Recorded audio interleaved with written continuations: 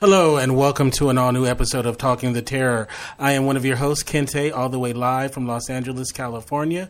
I am so happy to be here to talk about the series finale of The Terror.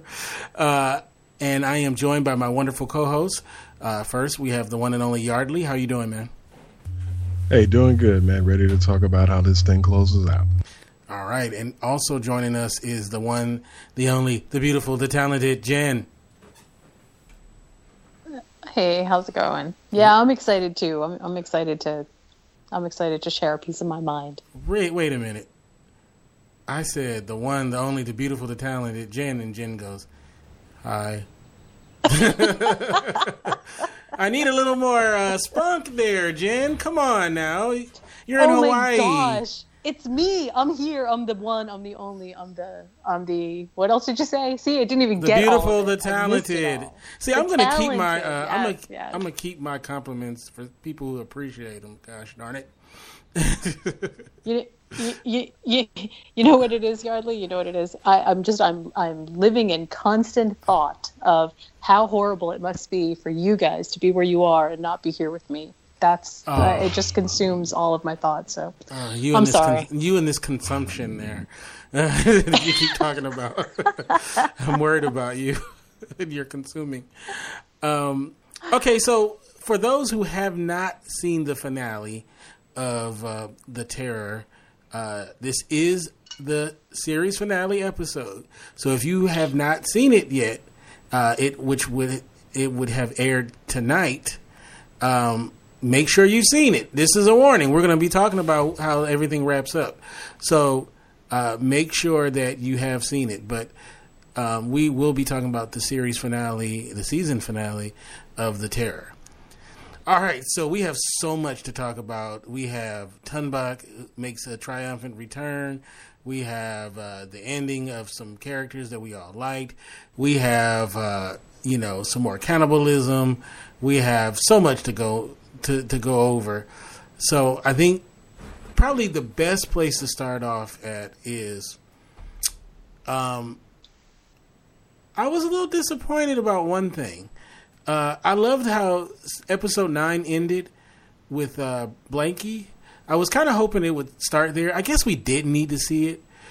I guess we didn't need to see that, but I don't know. Were you guys hoping that it was going to start where the episode ended, or did you just accept that as that was the end for his character? For me, I accepted it. Oh, okay. What about you, Jen? Yeah, I did too. I did too. I think if they had shown anything more, it would have taken away from what we talked about in our previous podcast about, how amazing it was that he found the passage. And I think that's the high note we want to go out on, is he found the passage. We don't want to go out on him being scattered across the rocks. Oh, hey, I guess I have a lot of bloodlust in me, I guess. I don't know. I wanted to see how them forks were going to work out. In case I ever, if I'm trapped in the forest and some bears are stalking me, I wonder if the old 50 fork trick might work. What do you think, Jen? You think the 50 fork trick might work? I don't think their forks were made out of metal that was that hard. So no, I think that was. I think that was more for his. That was like him going out on a high note. Yeah, that was not. I think if Tunbak got hit with a cannon and still came back, I don't think a couple of forks are going to make a difference. But I'm saying if like a grizzly though, just a regular grizzly, you think that might work? The 50 fork trick. Absolutely. I don't know. You want to go hiking in Yosemite and we'll check it out? We'll film it. Okay, we'll give you some rope and some forks and we'll film it for you. How's that? It's actually so ridiculous that you would only do it if you're mad, sick, and starving to death. Like, that's in your head, it seems awesome. But then, if you'd have gave him a nice drink of water, he would have snapped right out of it. Like, I'm just gonna choke myself to death. But yeah, I love it though. I love it. Okay, he did find the passage. So in that regard, of course, his sacrifice was good. But did he really even help them though by drawing the creature away? I mean, I guess so because they did make it. The rest of the crew did make it. Although we'll go in what happened to them, but I guess it was worth. I guess he did help him out by doing that. Ultimately, but I thought that was great. I thought the last episode that was great how it ended. Huh? It bought them some time. I don't think it changed the outcome, but it bought them some time. Yeah, there you go. So in that regard, yeah. All right, so let's get to Crozier comes, to Hickey's group, and Crozier is like beat up, right? And what did they say? He took a fall. That's what we're, He took a tumble. Tumble, right? What are they? The LAPD? I'm sitting there like, okay, yeah, he took a tumble, right? And Hickey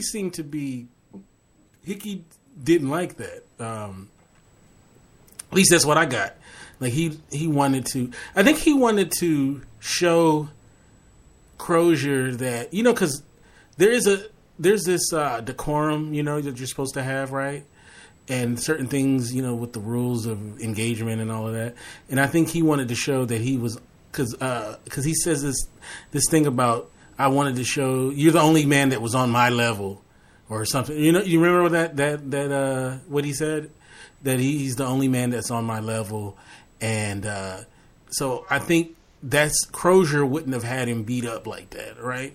So you think that's probably why he seemed to be bothered by his status when they got him back in the group? Yeah, I do. I don't think Hickey could prove to the people who are around him, his quote unquote followers, that he's the better person, that he's the best leader ever if he started out by doing something that clearly Crozier would never have done. Right. I think that's the whole point. See, yeah. I'm better than Crozier. Which we know is not true at all. But I thought that was interesting. Well, didn't we? I mean, I think all of us can probably agree. If it wouldn't have been if all of these guys were healthy and everything was peachy keen, there's no way in hell those guys would have followed Hickey. You know what I mean?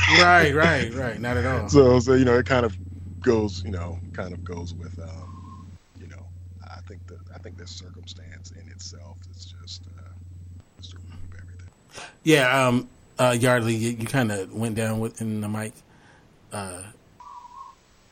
Yeah. Okay, how do I sound now? Much better. Yeah, I liked, I really liked Hickey. The whole, I'm not saying I liked his character, but I liked the actor who played him, and I loved his performance, and I loved the arc of the character. And I think when he got punished as a boy, which was the name of the episode, it definitely set in motion the Hickey that we had. I mean, obviously that we ended up with. Obviously, he was going that way anyway, but I think that was that last bit of motivation or whatnot to get him there, all the way there. And so this Hickey, especially in this final episode, I thought the performance, his name is Adam Nagadis, I believe. That's how you pronounce his last name.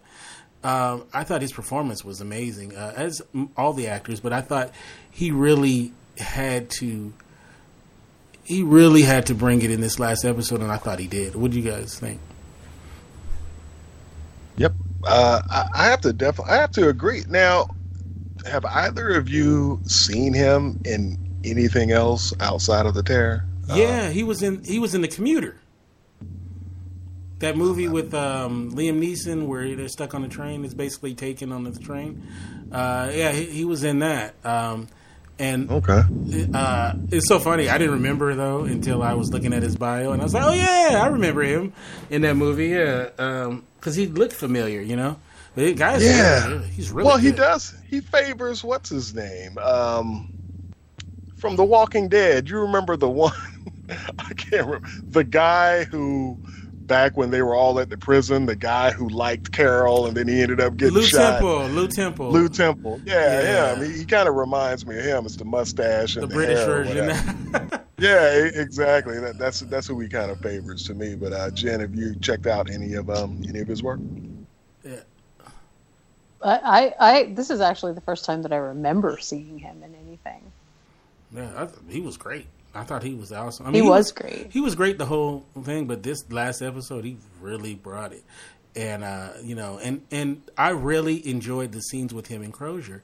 There was this, it was this thing, like, it's hard to explain. Like, there was this tension between them, but then there was that respect as well, And I love that Crozier, he kept his composure the whole time. He's definitely not a fearful person, And I love the way that he, in he's in the den, the lion's den, but he still remains,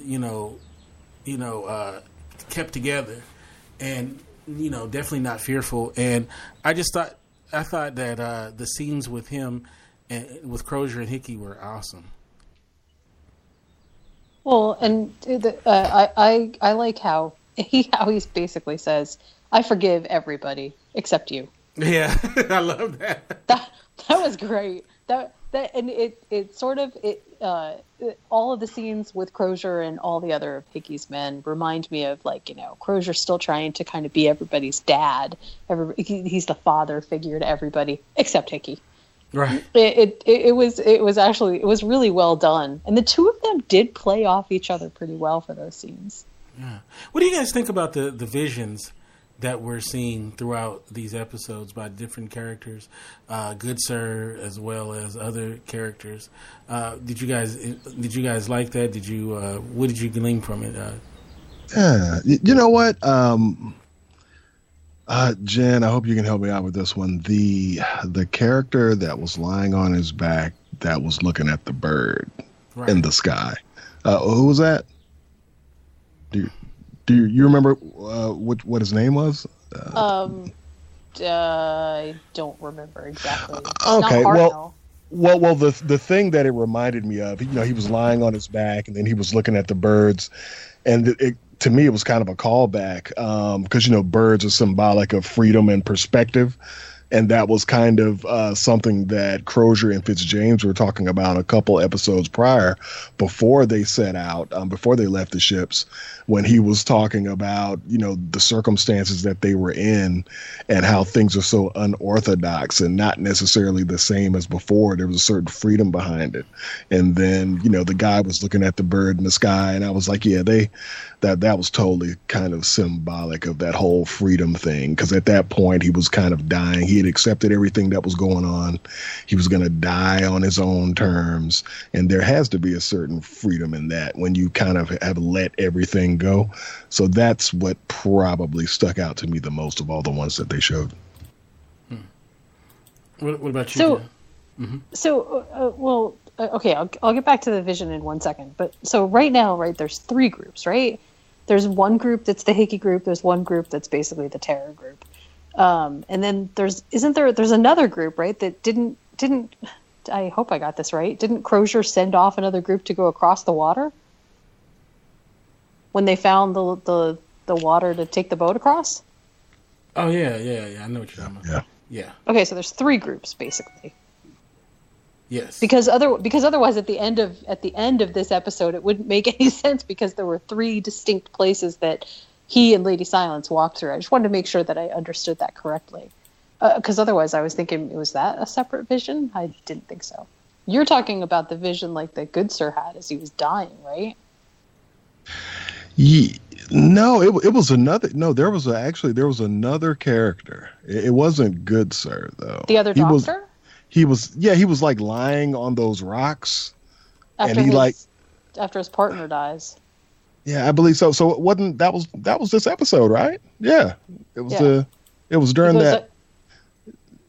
He goes up onto the rocks, and somebody says he's been up there forever. yeah, I believe. Yeah, that guy. I thought that was. I don't know why his name is escaping me too. It kind of, that kind of stuck with me though. That was the reason why I brought that one up. But yeah. Yeah, I thought they were very interesting, and I love I love how it was intercut with Sir John's or was that episode 9 where Sir John's widow? No, that was this episode where Sir John's widow went to and asked for money for them to go look for him. I love those scenes, and I love the scenes of them sending the search party and all of that kind of stuff. That was episode 9. That's episode 9. My bad. I got them a little jumbled up, but so I enjoyed that aspect of this episode too. I thought it brought everything together, and the funny thing about this episode is that Hickey basically believes that he's some sort of god or something like that, right? And Hickey decides that he's going to gather the men together to face off with Tumbuk, right? Oh yeah, that's gonna go well, right? And it's so funny because he's like, part of it is, yeah, we're gonna kill him so that it'll be enough meat to last forever, and it'll be enough, fur and. Yes. Oh, you're hungry, man. You know what's funny is that they acknowledge even before that Tumbuk is weak because he's been eating people that are weak. Right.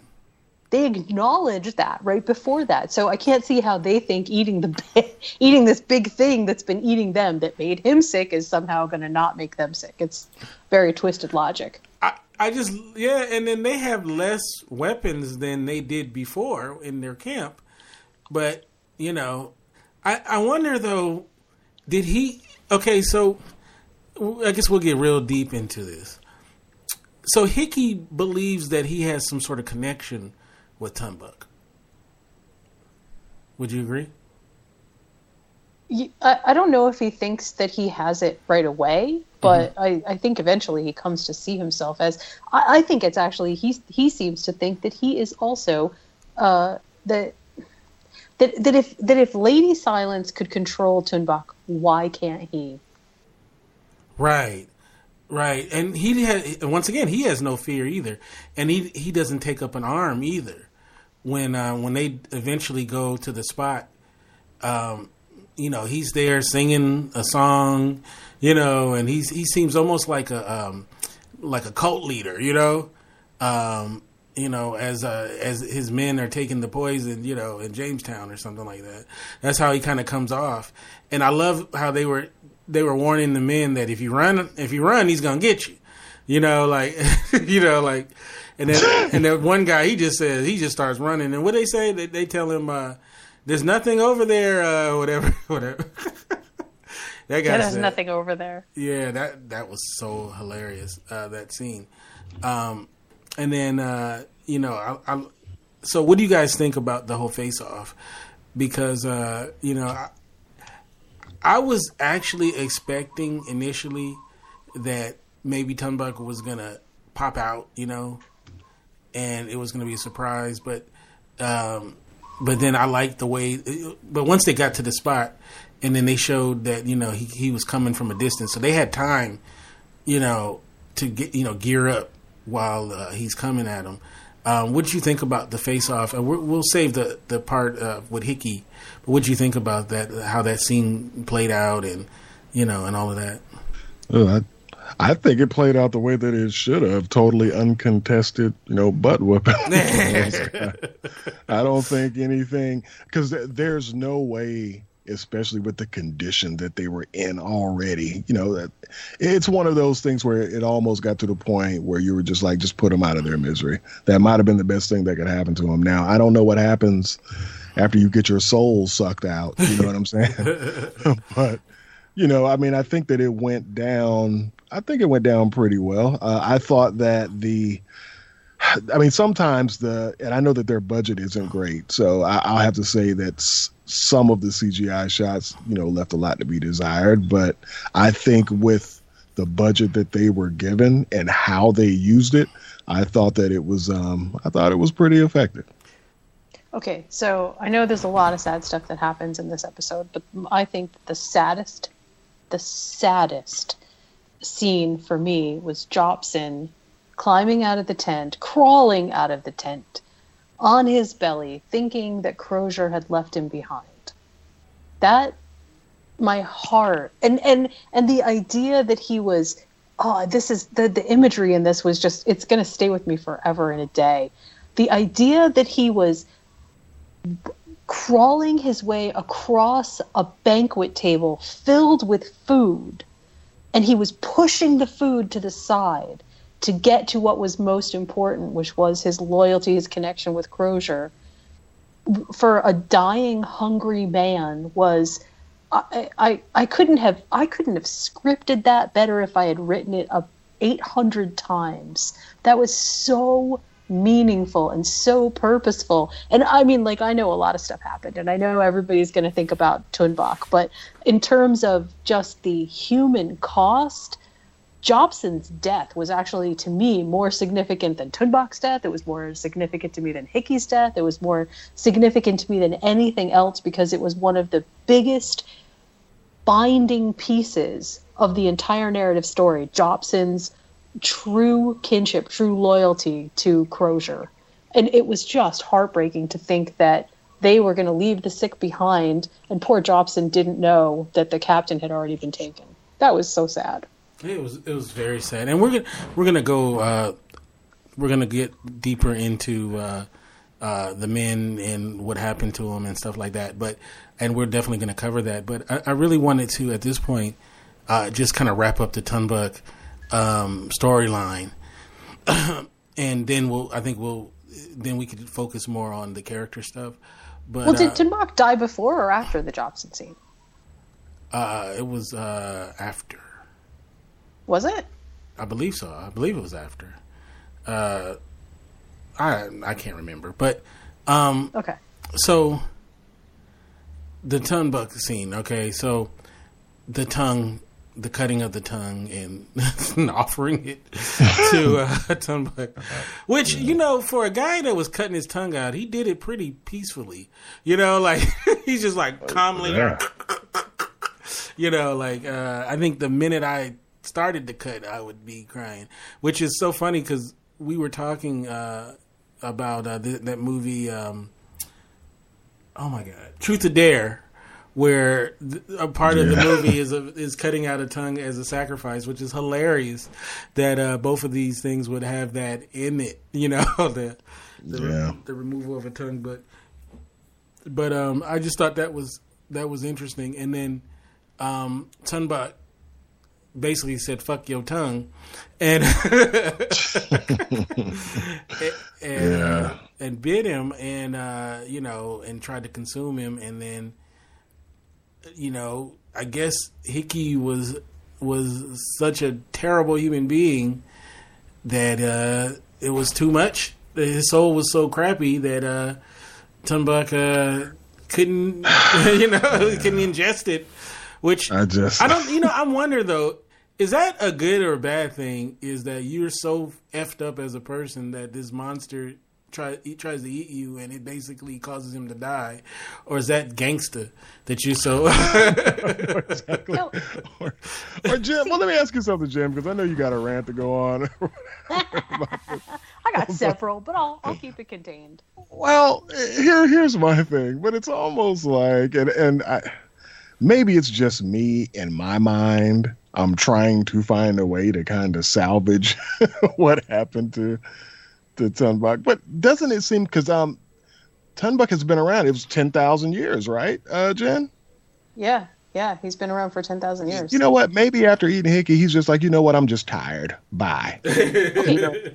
Okay, let me present an alternate theory, okay? Let's go back to Blanky. Let's say that Tunnbach ate Blanky. Right? He definitely ingested some of those forks. He probably got some, and we know he's been eating these guys, and they said, look, he's weakened. He's weakened because he's eating corrupted flesh. Okay.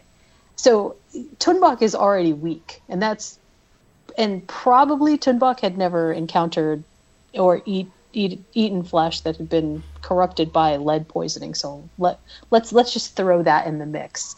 And then Hickey does his thing with the tongue. Tunbok is not going to have anything of it. But before that, before he gets Hickey, he gets the guy with the chain that is on the other side of Crozier's chain. I don't know why I can't think of names right now, but it's Tunbok ingesting the chain that I think actually chokes him and kills him. And then he takes Hickey, and it's almost like, gluttony kills. I don't think it's just Hickey. I think it's a combination of because he still has a chain in his mouth while he's choking on Hickey. Yeah, true that. That's a good perspective. Okay, so now you don't need to roast it.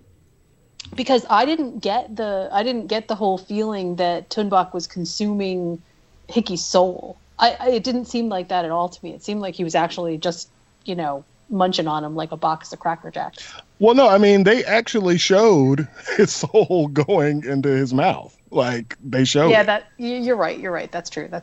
Yeah, so I mean that was where I got through. That's where I got the, his soul was so corrupt that it pretty much that was what did him in. Yeah, there was no denying that. Like that was like he was sucking it up like spaghetti. Yeah, and like like you said, 10,000 years, and would you say he's the worst blankety blank? Yeah, I just can't. I can't buy that. Yeah, that's what I'm saying. My whole thing, I'm like, wow, 10,000 years. You've been just. But then again, At the same time, I know for 10,000 years he wasn't necessarily, eating and killing people from where Hickey was from either. So who knows? And let's just throw it out there that now that the series is over, in the book, Tunbok leaves Hickey alone to freeze and die because Tunbok realizes that he doesn't want to have anything to do with Hickey's soul. Hickey's soul is just too disgusting. He's not going to consume it. So he leaves him to die. And so, I mean, I guess it sort of makes sense that that in the show they would sort of go the opposite direction. And yes, Hickey's soul is so gross that it actually kills Tunbok. I mean, I could see that. I can see how they sort of came up with that. Yeah. Well, I mean, Hickey had to die on the TV series. That's the only way that you could do it, that it would be effective. I would be pissed off if he didn't die. If it was Tunbok walking off to leave this guy to start, I'd be like, what? Are you serious? Like, I've had to put up with all this assholiness from this guy, and his fate is to just, just to freeze to death. I mean, him getting torn apart was almost like, I know everybody's been waiting for this. That's probably what the directors were saying at the moment. And I just thought for TV, some things work better for TV. And I thought visually, that was probably the most satisfying for most viewers. Now, does Tunbok die in the book? I don't think so. So he doesn't die in the book? Oh no! Wait a minute! A completely different set of events happens in the book, though. Now I'm crossing parallel lines. Spoiler alert if you haven't read the book, but go ahead. Well. Okay. So wait a minute. So let's go back to something real quick though before we go into how things are sort of different in the book. For Tunbok, the idea that Tunbok is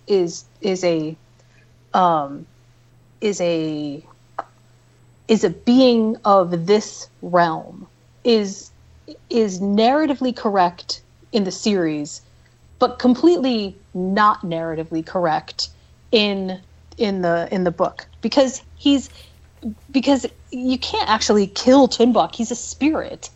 He's inhabiting the flesh of the misshapen creature wearing the skin of, right? So that's different than you don't kill a demon that way. That wouldn't even make any sense to me. But in the series, I think they have to put sort of a finished timeline on everything, and so it does make sense that they would kill Tunbok that way, because otherwise we wouldn't get any closure. We would never have any closure. And then I think it's a limited series. I think people would actually be expecting that maybe Tunbok could come back. We could still do another series with Tunbok or something, right? Do you know what I'm saying? Right. That's what I think. What do you guys think? No, I mean, I agree with you, but I'm still want to know though what happened in the book versus and if you haven't read the book, I'm sorry, you can put cotton in your ears like Get Out, but so what happens to Tunbuk in the book? I don't remember that Tunbuk dies. It's the book ends with does it end with the fire? Does it end with Crozier setting the ships on fire? I think it does. He goes back to the ships and set them on fire. He does. He finds his way back to the ship. He lives with Lady Silence, and Lady Silence actually shares with Crozier it's like she has second sight. Like, she can share visions with him, and she shows him the goddess that created Tunbuk and why the goddess created Tunbuk and why it's such a nasty spirit and why this goddess vanquished him to the Arctic freezing regions, and how the Eskimo people basically came up with this placating thing that they did with Tunbuk to say, okay, because at first Tunbuk was killing all of them. And so in order to appease him, they came up with the shaman idea, which is something we actually didn't talk about before. But remember when Lady Silence goes back in episode 9, they say they're going to call another shaman forward, right, because she failed. That's actually kind of interesting. That was an interesting twist that is just in the TV show. So in the book, Crozier hooks up with Lady Silence. They're a couple? Yeah, at the end. That's what that's what I called on the show, even though they didn't do it. And you were like, that's crazy. No, it's not even like that. I remember you said that. And see, and you made me like I was crazy. Like, how would you even think that could happen? I said, I know how they be doing. And sure enough, when that, because he was with some other at that moment, Eskimo. I actually had thought that you also read the book too. No. I thought you were just joking. Yeah. No, I hadn't. Well, I hadn't read the book. What do y'all think about that? Because at the ending, like, so when he was on his knees, it was looking like he was fishing or whatever.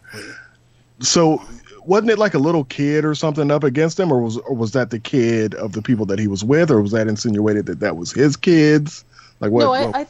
No, I think that was just a kid that he was with. What it was supposed to show was that they had completely assimilated him into their society. They accepted him, whereas they had turned Lady Silence away. Okay. Oh, okay. Yeah, that's right, huh? Yeah. What did you? Okay, so I want to go back to Tunbuk, and then I want to get heavy into, the rest of the men's fate and what happened with Crozier post Tunbuk. So Tunbuk in the series versus Tunbuk in the book, because I really want to go into that, and I would like to at some point for us to read the book and all have been read, and then kind of go back and discuss it more in depth, the differences and whatnot. But what would you say the greatest difference overall about Tunbuk in the book versus Tunbuk on the TV series? And do you like the changes in what they did with Tunbuk, Jen? I think the biggest change is in the book, again, because we get so much internal exposition. We get to sort of we get a better feel for Tunbuk as something maybe creepier even than he is in the series. In fact, in the book, like I was saying in the last podcast, they call him the Thing. They don't actually have a word for Tunbuk. There's no word for him because nobody has told them what his name is. Lady Silence can't tell them in the book what his name is because she's already has her tongue cut out by the time that she meets them. So also the other thing that's a little bit strange, well, strange maybe is the right word, but definitely different, is Lady Silence is like only 15 or 16 or something like that in the book. And in the series, she's obviously much older. But when she meets them, she already has her tongue cut out, so she can't speak to them at all. And that's where she gets her name, Lady Silence, very similar to the way that they coin her Lady Silence after she stops speaking. But it's weird because, there's not a whole lot for Lady Silence to do in the book other than sort of appear, and it's mysterious.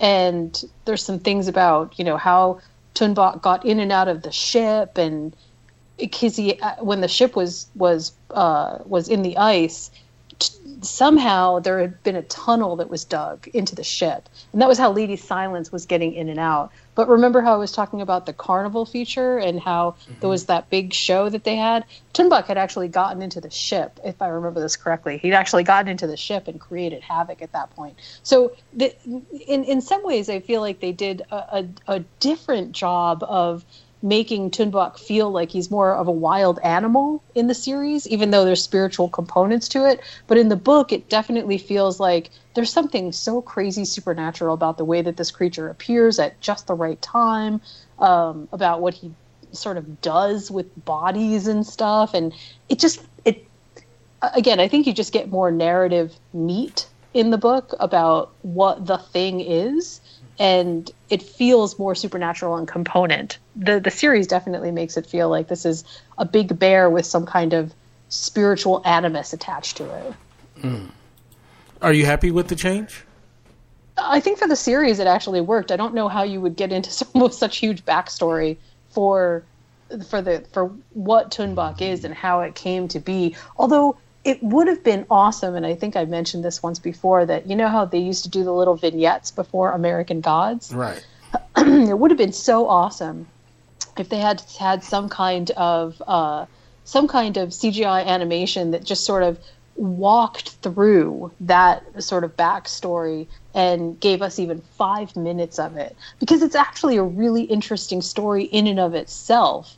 But I also feel like if they had done that they might have taken away from the story that they were trying to tell, which is this is the story of the Franklin expedition. You know what though? Also, they could have done it like the beginning of Black Panther. How they explain the whole thing. So.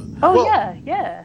Well, Jen, let me ask you this. This is something that I was going to try to wait to ask, for the end before we wrapped up. But what were the things, or was there anything, what did the show, or what did you feel like the show did better than the books?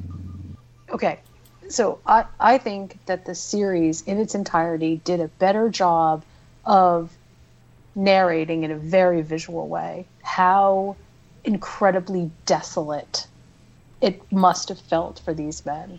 In some ways, although, there was like these middle episodes where it felt like, wow, this is sort of going on for a long time.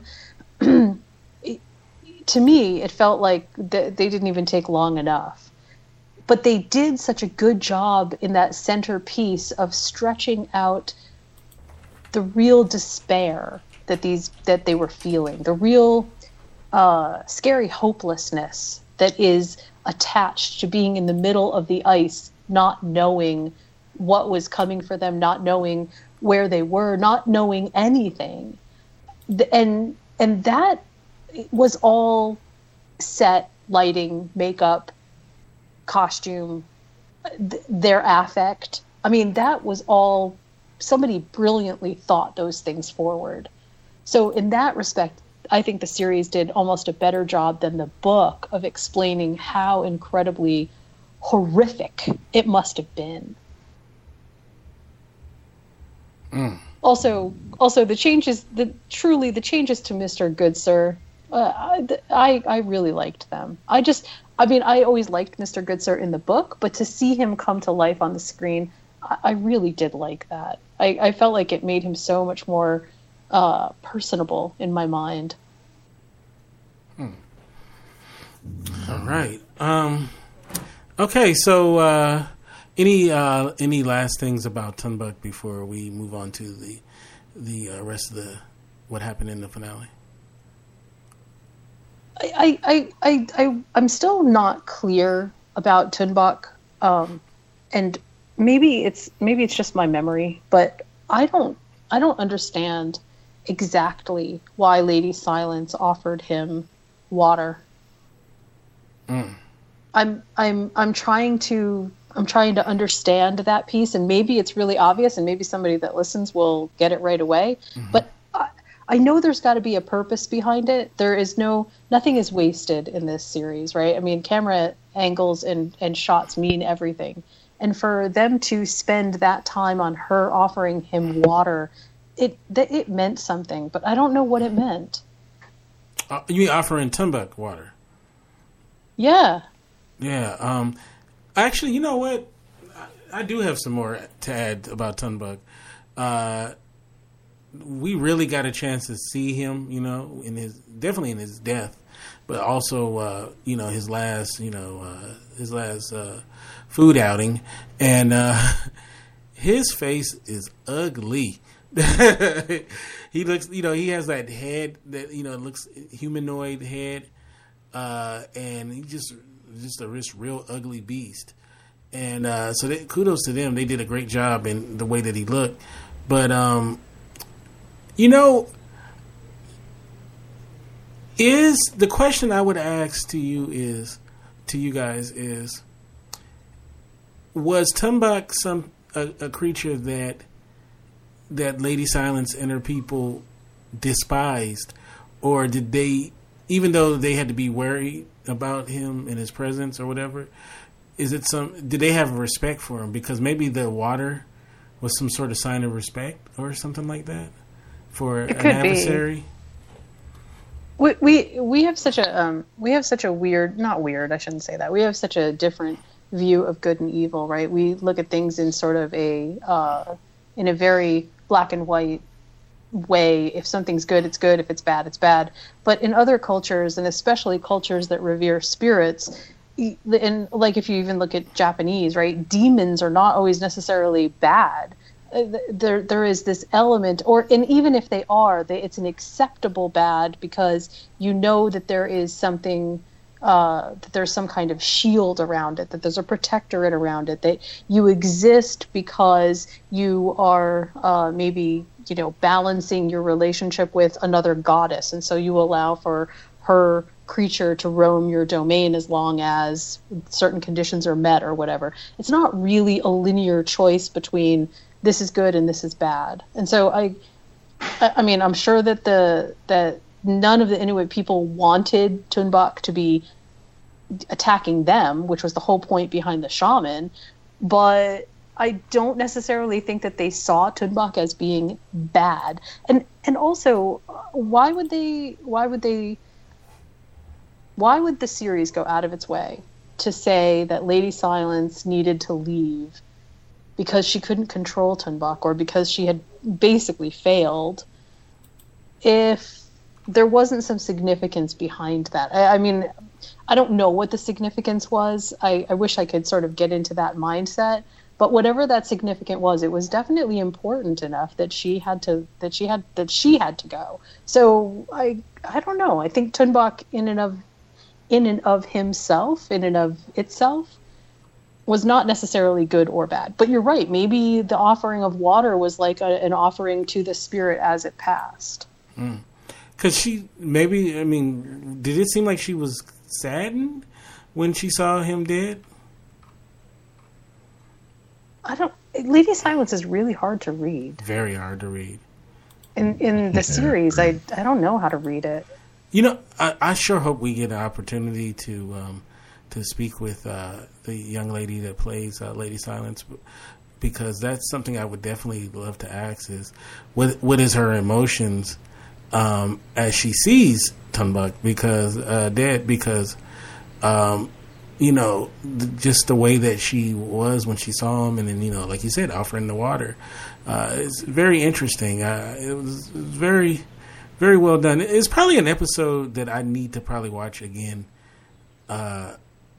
Definitely for sure up until that point, because there's a lot going on there, and but I thought it was really good. All right, so I want to talk about, we're going to get into Crozier we're going to talk about Crozier, and we're going to talk about. First, let's talk about Good Sir real quick. Good Sir, committing suicide, and them feasting on Good Sir. I thought that scene when they had him, up on that slab and they were taking their bites and all of that stuff. It looked really good as far as the set dressing and all of that stuff, but it was pretty gross. It was definitely gross. But what do you think about Good Sir taking himself out and the way that it played out and all of that stuff? That's an open question. That's anybody. I thought you were still directing it, Jen. And I love how he cleaned himself up first. He got himself all nice and fresh. And that's awesome. When you know that people are going to eat you, that's so awesome that you take a bath first, a whole bath, as they call it. The thing that I found the most striking, and then I'm going to pass this to Jim, was just it was after they had been eating him, the prosthetics or whatever they used when he was like lying down with the pieces out of him. Mm-hmm. I thought that was probably one of the most gruesome things that I saw in the whole series. Because didn't Crozier eat like a bottom of his foot or something? Yeah. Yeah, that was that was pretty gruesome. But Good Sir, he was actually a guy who I think I had predicted earlier on. I thought that he was going to be the one to hook up with Lady Silence. Yeah, that's how they seem. But I was totally wrong on that one. Yeah, I thought so too. Yeah. It's so funny too because my mother is in town from Chicago, and I was watching that episode. And she came in when they were like feasting on the old dude, and she's like, "What are you watching?" Well, if you think about it, that's a very weird space to come in on a show. Like what kind of shows are you watching here? Where they're eating someone's ass for real. Well, yeah, it's yeah, I guess that was she got a little wake up call about you, Kente. I know, right? It was like I'm like, no, it's a good show. Now you're trying to explain. Oh no, this is a, No, because it makes if you try to explain what the show's about, that's going to make it worse. Right. But I thought that was it was pretty funny. I liked Good Sir a lot. And he was just in such. But he's another one that, was in just such desperation at the end, and just, everything that he believed in was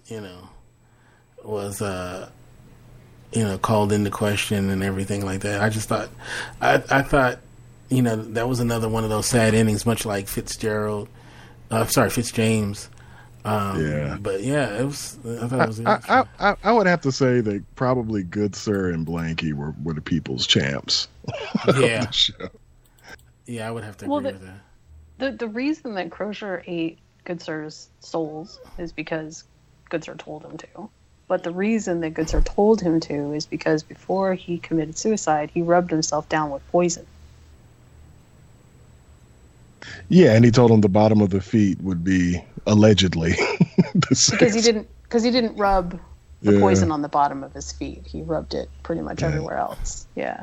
And it was so tough when he was cutting it. It was like, oh my gosh. That was macabre, though. That whole scene was just so viscerally upsetting. I don't know. Especially really, for someone who is so awesome to everybody. I mean, like, didn't have a negative word for a single person. And, for him to end up that way was just, oh, God, it was really bad. Yeah, definitely agreed. It was just something about that character where you're just like, man, like the guy with the conscience, the guy, he was like everything that you wish that more people would have been, just more of I don't want to say a homely guy, but just somebody that a rational person, just a everyday lunch pail kind of guy. Except, in those days, being a doctor was probably, a little bit more awesome than a lot of other people had it. But at the same time, he seemed to be the type of person that if I was out there, I probably would have gravitated towards Good Sir. Yeah, I like Good Sir. Okay, so let's talk about Crozier. And when Lady Silence comes to rescue him, and she ultimately has to cut his hand off, I was thinking, like, dang, can she try it a little bit harder not to have to cut my hand off? Like, I was actually thinking of it. I guess she had no other choice. But and then he wakes up, and then he ultimately goes and he finds the fate of the rest of the men. And that the scene where Edward, I believe it was Edward, who, we forgot to mention Edward tried his hardest to mount a a rescue mission of Crozier, and they were like, nah, we're gonna go ahead, which I thought that was an interesting scene. But what was the deal with Edward and the jewelry on his face? I didn't get that. Yeah, this one's gonna have to go to Jen. I didn't get it either. Honestly, that's one of my puzzling points too. I don't know. I don't know. Well, I don't feel bad because I'm sitting there thinking, like, did I miss something? I'm like, well, what? And I actually did. I was sitting here saying, now, what the hell? Because I felt like, okay, do I need to rewind because I missed something? Or, I don't know. Maybe that'll be like a little assignment we should have. When we do the overview of the whole season, we've got to kind of scour the internet to see what the hell that was about. Because I was like, where in the... what he reminded me of? You remember in 300, like how the Persians all were in like the hooks? Xerxes came. I was like, what the hell, this guy? I wish he was Persian or something from the friggin'... but I just didn't. I didn't get it. So I'm glad that Jen is like, I don't know what the hell they were doing either. Maybe it was. Maybe it was obvious, but somehow I missed it. I actually don't. I don't remember, and I don't remember a reference to it. I don't know. Yeah. Okay. So good. So if anybody out there that is listening, who was wondering the same thing, we're all on the same page. But I'm sure, hopefully, one of our listeners who is more astute than we are will clue us in, or maybe maybe we can get somebody from the show to tell us about it, or maybe it'll be revealed at some point. But yeah, I didn't get that. But but I thought that was an interesting scene, and then also the scene where they're talking, and there was no subtitles. And I remember that was one of the things that people complained about. But I didn't think you necessarily needed it. I mean, did you guys need subtitles? I went and got the subtitles. Oh, really? Well, yep. So what were they saying? They said, basically, he revealed Silna's name, which is Lady Silence, who she was. And in the tent, Crozier, what's his name? The guy who was talking to Crozier, he says to Crozier, "You're welcome to stay with us." And Crozier says, "Really? After all that I've done, after everything that's happened?" And this is one of the reasons that, I feel like sometimes we forget that different cultures handle things differently. And he's like, what do you want to do after this? And Crozier says, "I don't know." And he says, well, you can wait until the spring to decide. But then we clearly see that that Crozier is super panicky after Lady Silence leaves. Personally, I think it's because he feels responsible for Tunbuk's death, and therefore that Lady Silence got kicked out for not being able to control Tunbuk, or that maybe they think that Lady Silence did something that was wrong and that led to Tunbuk's death. I don't know. And somehow I think Crozier takes it in his own mind that he's responsible for Tunbuk's death. Hey, well, I mean, what exactly, with Tunbok dying, like what is it exactly are the Eskimos losing now? I'm just kind of curious. Like what would they? Yeah, what's you know what I mean? What's like the if bad thing? Yeah, like what's the bad thing about that? I don't like what. Well, I guess maybe the implication here is that Tunbok was also a protector, in that these were, again, using the extended metaphor for civilization, society in general. These were people that came into this world who didn't belong there, and Tunbok was like their guardian. That he protected them from outside influences, and without him, the encroachment of outside of the world outside was now going to be much easier. Oh, so he kept the white man off of him. Yeah, is that what you're saying? Basically, what it kind of comes down to. Damn sure ain't protecting him from that Jack Frost. Yeah. I really think that's what it kind of came down to. Like, because of you, these white folks gonna come in here and wreck shop. Thanks a lot, homie.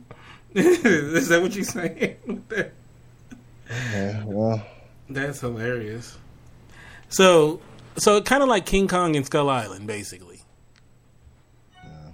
Yeah, I mean, I kind of think that is sort of the way, because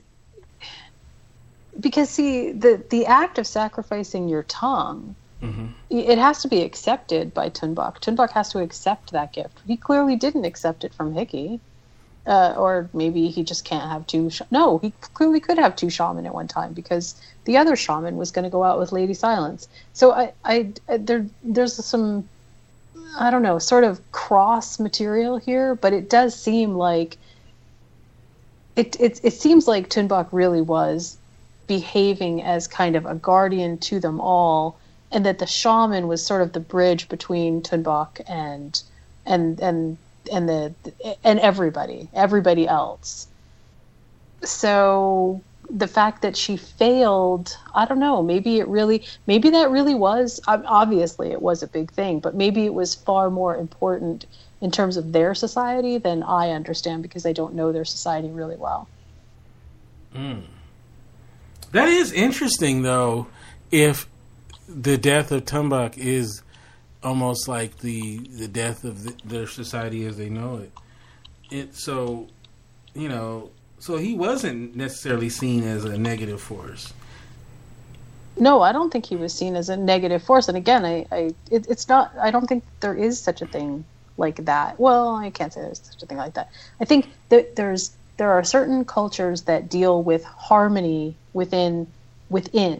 It's harmony between nature and man. It's harmony in the spiritual plane. It's harmony all over.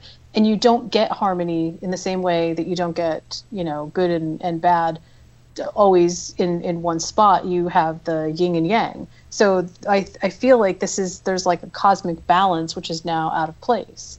And that's what they were recognizing, that this is now out of place. Man, that's deep.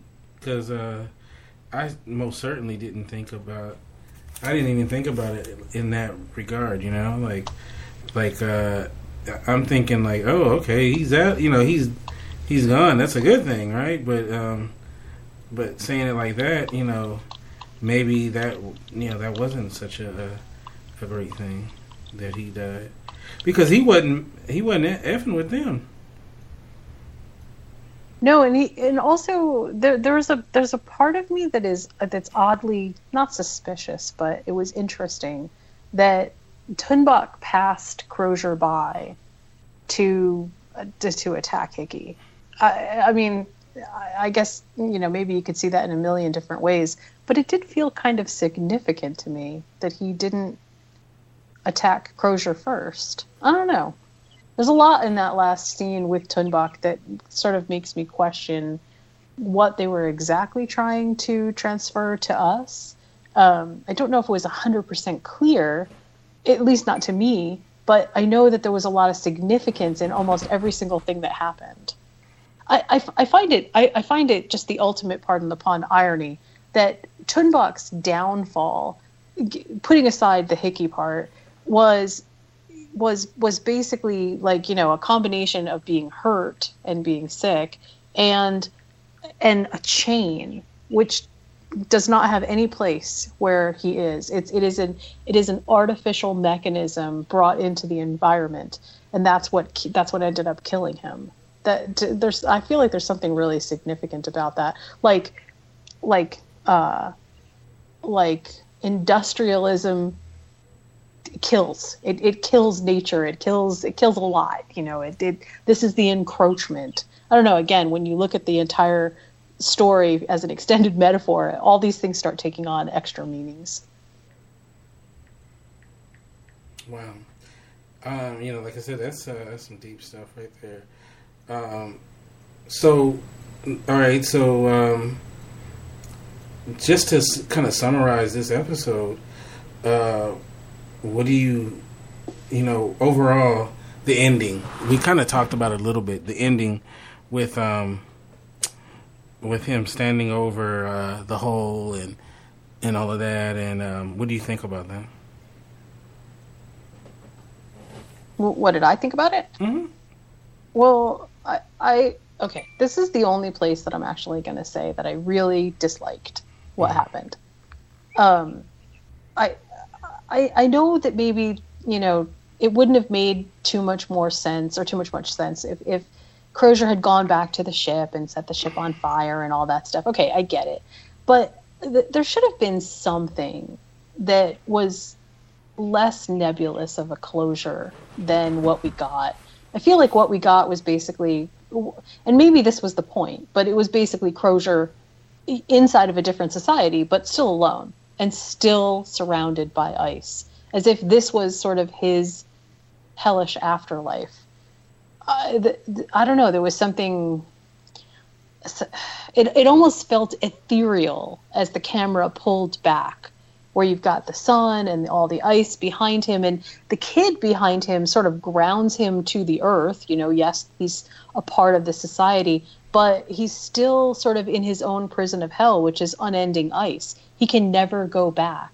He's done too much. Well, no, I don't think he could have. That's the whole thing. The whole thing is I think he's too broken of a person. He could never go back to civilized society and be civilized again. No, that's not what I mean. Seen too much. That's not what I mean. Oh, yeah, you mean the opportunity was there for him to go. Right, the opportunity was there. Yeah. He could have actually done the show. Done the show, my bad. He could have actually gone, but he he made the decision, when they were right there, to stay. So yeah, it's something. I enjoy that. I like that. That's what what it is. It makes the opening scene that we saw at the very first part of the Terror. It makes that scene, when you go back to it, seem so much more almost sad, knowing that Crozier is standing outside of the tent saying they're gone. I mean, this is how we started the series. Yeah. So I know we're gonna do another show where we go more in depth on how we feel about how everything played out. But so are you happy with what you've seen? Was this something that you feel like was worth it? Oh, I do. I don't regret even a single second.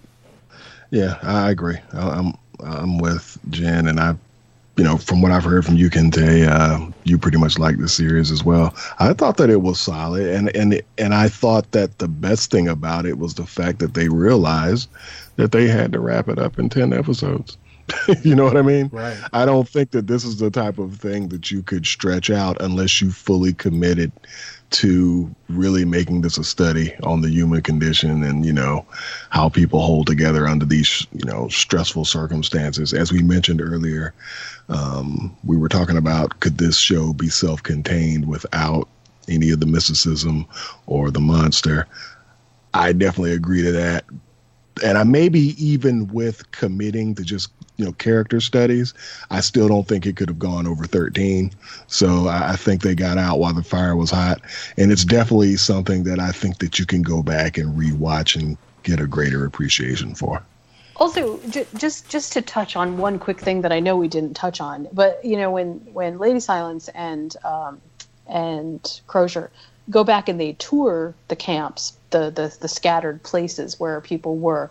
Okay, so clearly some of the people that died, like Jobson and the others, they died because they were sick and injured, right? They were left behind.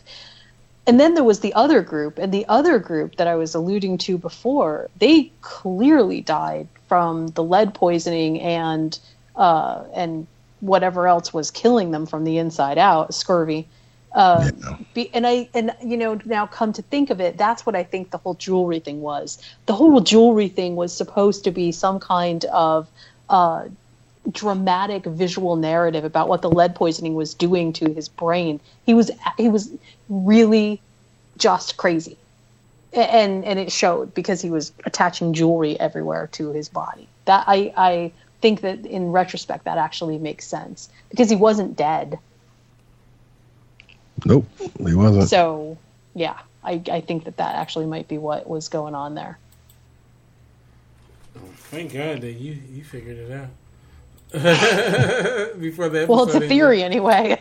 We're gonna roll with that. We're gonna roll with that as the. But hasn't that been for the most part what we've done throughout this whole series? Is pin stupid things on just being, just kind of being out of your wits. And you're right. I think that hallucinations. For all we know, this guy could have been hallucinating. That he was pinning that on. He could be playing pin the tail on the donkey in his mind, and in reality he's a jackass sticking pins in his own face. You know what I mean? So look, not to put too fine a point on it, but a couple of weeks ago I was running a shower, and out here in Hawaii we have these things called cane spiders, and they're big spiders. I mean, they're not messing around spiders, and one of them scurried his way out of the shower across the wall, and my brain went into some primal mode that I rarely get a chance to even glimpse.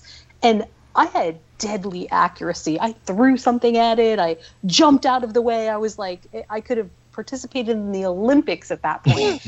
and when I twist this around and I think, okay, well, if I'm dealing with that kind of terror, and at the same time I'm also dealing with hunger and sickness and all the other things that are going on, I can't even imagine how twisted stuff would get. And man, I just think that they did such a good job of making everybody suffer so much. I mean, suffering isn't even a good word. It's kind of like what's a good phrase for this? It's like misery porn or something. truly just absolutely at the bottom. I have to say, it was actually kind of hard to watch these last two episodes. I love it, misery porn.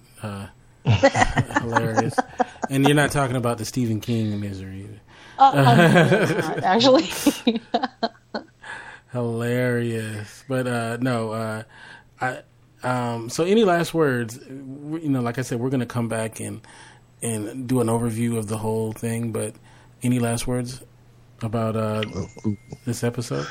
You know what? For me, it was an enjoyable series. It's always fun podcasting with both of you. It'll probably be even more fun once we've stepped away and then reevaluated the series, since it's over, and then we'll come back and talk about it. And probably, well, the way that we are, there'll be things that we like more, and then there'll be things that we can't stand more, having revisited it. But that's always fun. And you know what? I kind of, AMC, I think whenever they have stories that work and they keep them short, or they let something go out before the fire totally dies on it, a TV show, there have been shows that they have let complete that were fairly, successful. Breaking Bad was successful.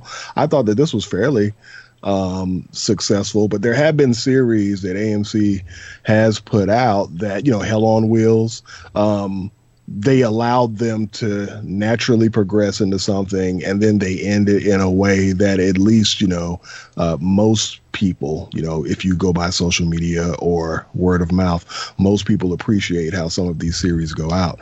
The Walking Dead is going on too long. So I think as long as they're producing content like this, with either a miniseries, sort of like they did this, or a TV series similar to this that maybe goes 4 or 5 seasons, I think that they'll keep having some shows that stand out. I don't know if AMC is going to have any more bona fide hits for a while, but I definitely want some more from AMC on this front. We got I wonder what's going to be our next new show. Remember when AMC's tagline was "Story Matters Here"? Yeah, that's what I want. I want them to come back to "Story Matters Here." Exactly. You know what? It seems like some of the next best things, and maybe this just is the way that it is now. Like we were talking before this show about how seems like every week or every couple of weeks, Netflix has some new stuff, that's coming out. And that might be what the podcast game gravitates to, because if Netflix keeps knocking things out of the park, a lot of content is just going to be, hey, we've already had the opportunity to watch all the episodes. Mm-hmm. we can just talk about it. But I don't know. I don't think, do either of you know or have heard of anything that's coming up on AMC that might be something that's, that's worthy of our attention? I haven't really been tracking AMC. Not AMC, but there's a show called Castle Rock that's coming out. I can't remember where that's coming out on Amazon. Is that? Oh, it's Amazon. Okay. Yeah, I'm pretty sure that's Amazon. That looks pretty interesting. And I'm sure there's going to be something where the fans will be like, "Oh, what about?" They had that show, and that was TNT, The Alienist, but I think that already started. I didn't much like The Alienist. Oh, it wasn't any good? Okay. I don't know. A lot of people did like it, though. It clearly has a big following. I just, for some reason, did not like it. Is that the book that Carr wrote? The Alienist? The author's last name was Carr or something like that? I didn't even know it was based on Jen, did you? I don't know. Yeah, is it based off of that book, The Alienist? I think right? I think it is. Yeah. Yeah, that's okay, now I got to look it up. But anyway, I didn't mean to sidetrack you. It was just that book sounded familiar. Mm. I mean that title. Yeah, I'm trying to see AMC. I think the next good thing that kind of comes out of AMC is the Western one, the new Western one. Really? What is that? What is it called? It's called something Trail. What is it called? Broken Trail? Oregon Trail? Broken Trail. Oregon Trail. No, I would not. I don't even know if I'd watch that. I don't know. Maybe I would. Yeah, the book was written by Caleb Carr. I'm sorry, y'all. I had to. I think that's going to be it's set in sort of the aesthetic time where people feel really comfortable based on Westworld and Hell on Wheels and even The Terror, to be honest. It's set in at the end of the 1800s. So it's sort of, not, I don't want to say the end of the cowboys, but it's definitely like, in that era when things are really still not super, things are still ultra untamed in the West. Okay. And I think that kind of also just another recommendation for people, since we're just bringing these up. I checked out Godless on Netflix. Did either of you like that? Have y'all checked that out? I haven't seen it. Yeah.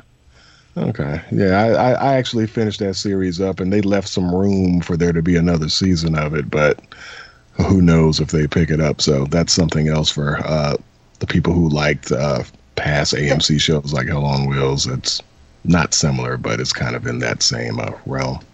That was the short series that I was telling you that I loved because of the way that they shot so many of the scenes in that kind of anamorphic there's certain scenes that you can tell were shot in different ratios, and they are absolutely breathtaking. Like from a cinematic standpoint, Godless it's one of the best that I've seen in a long time. I definitely highly recommend that.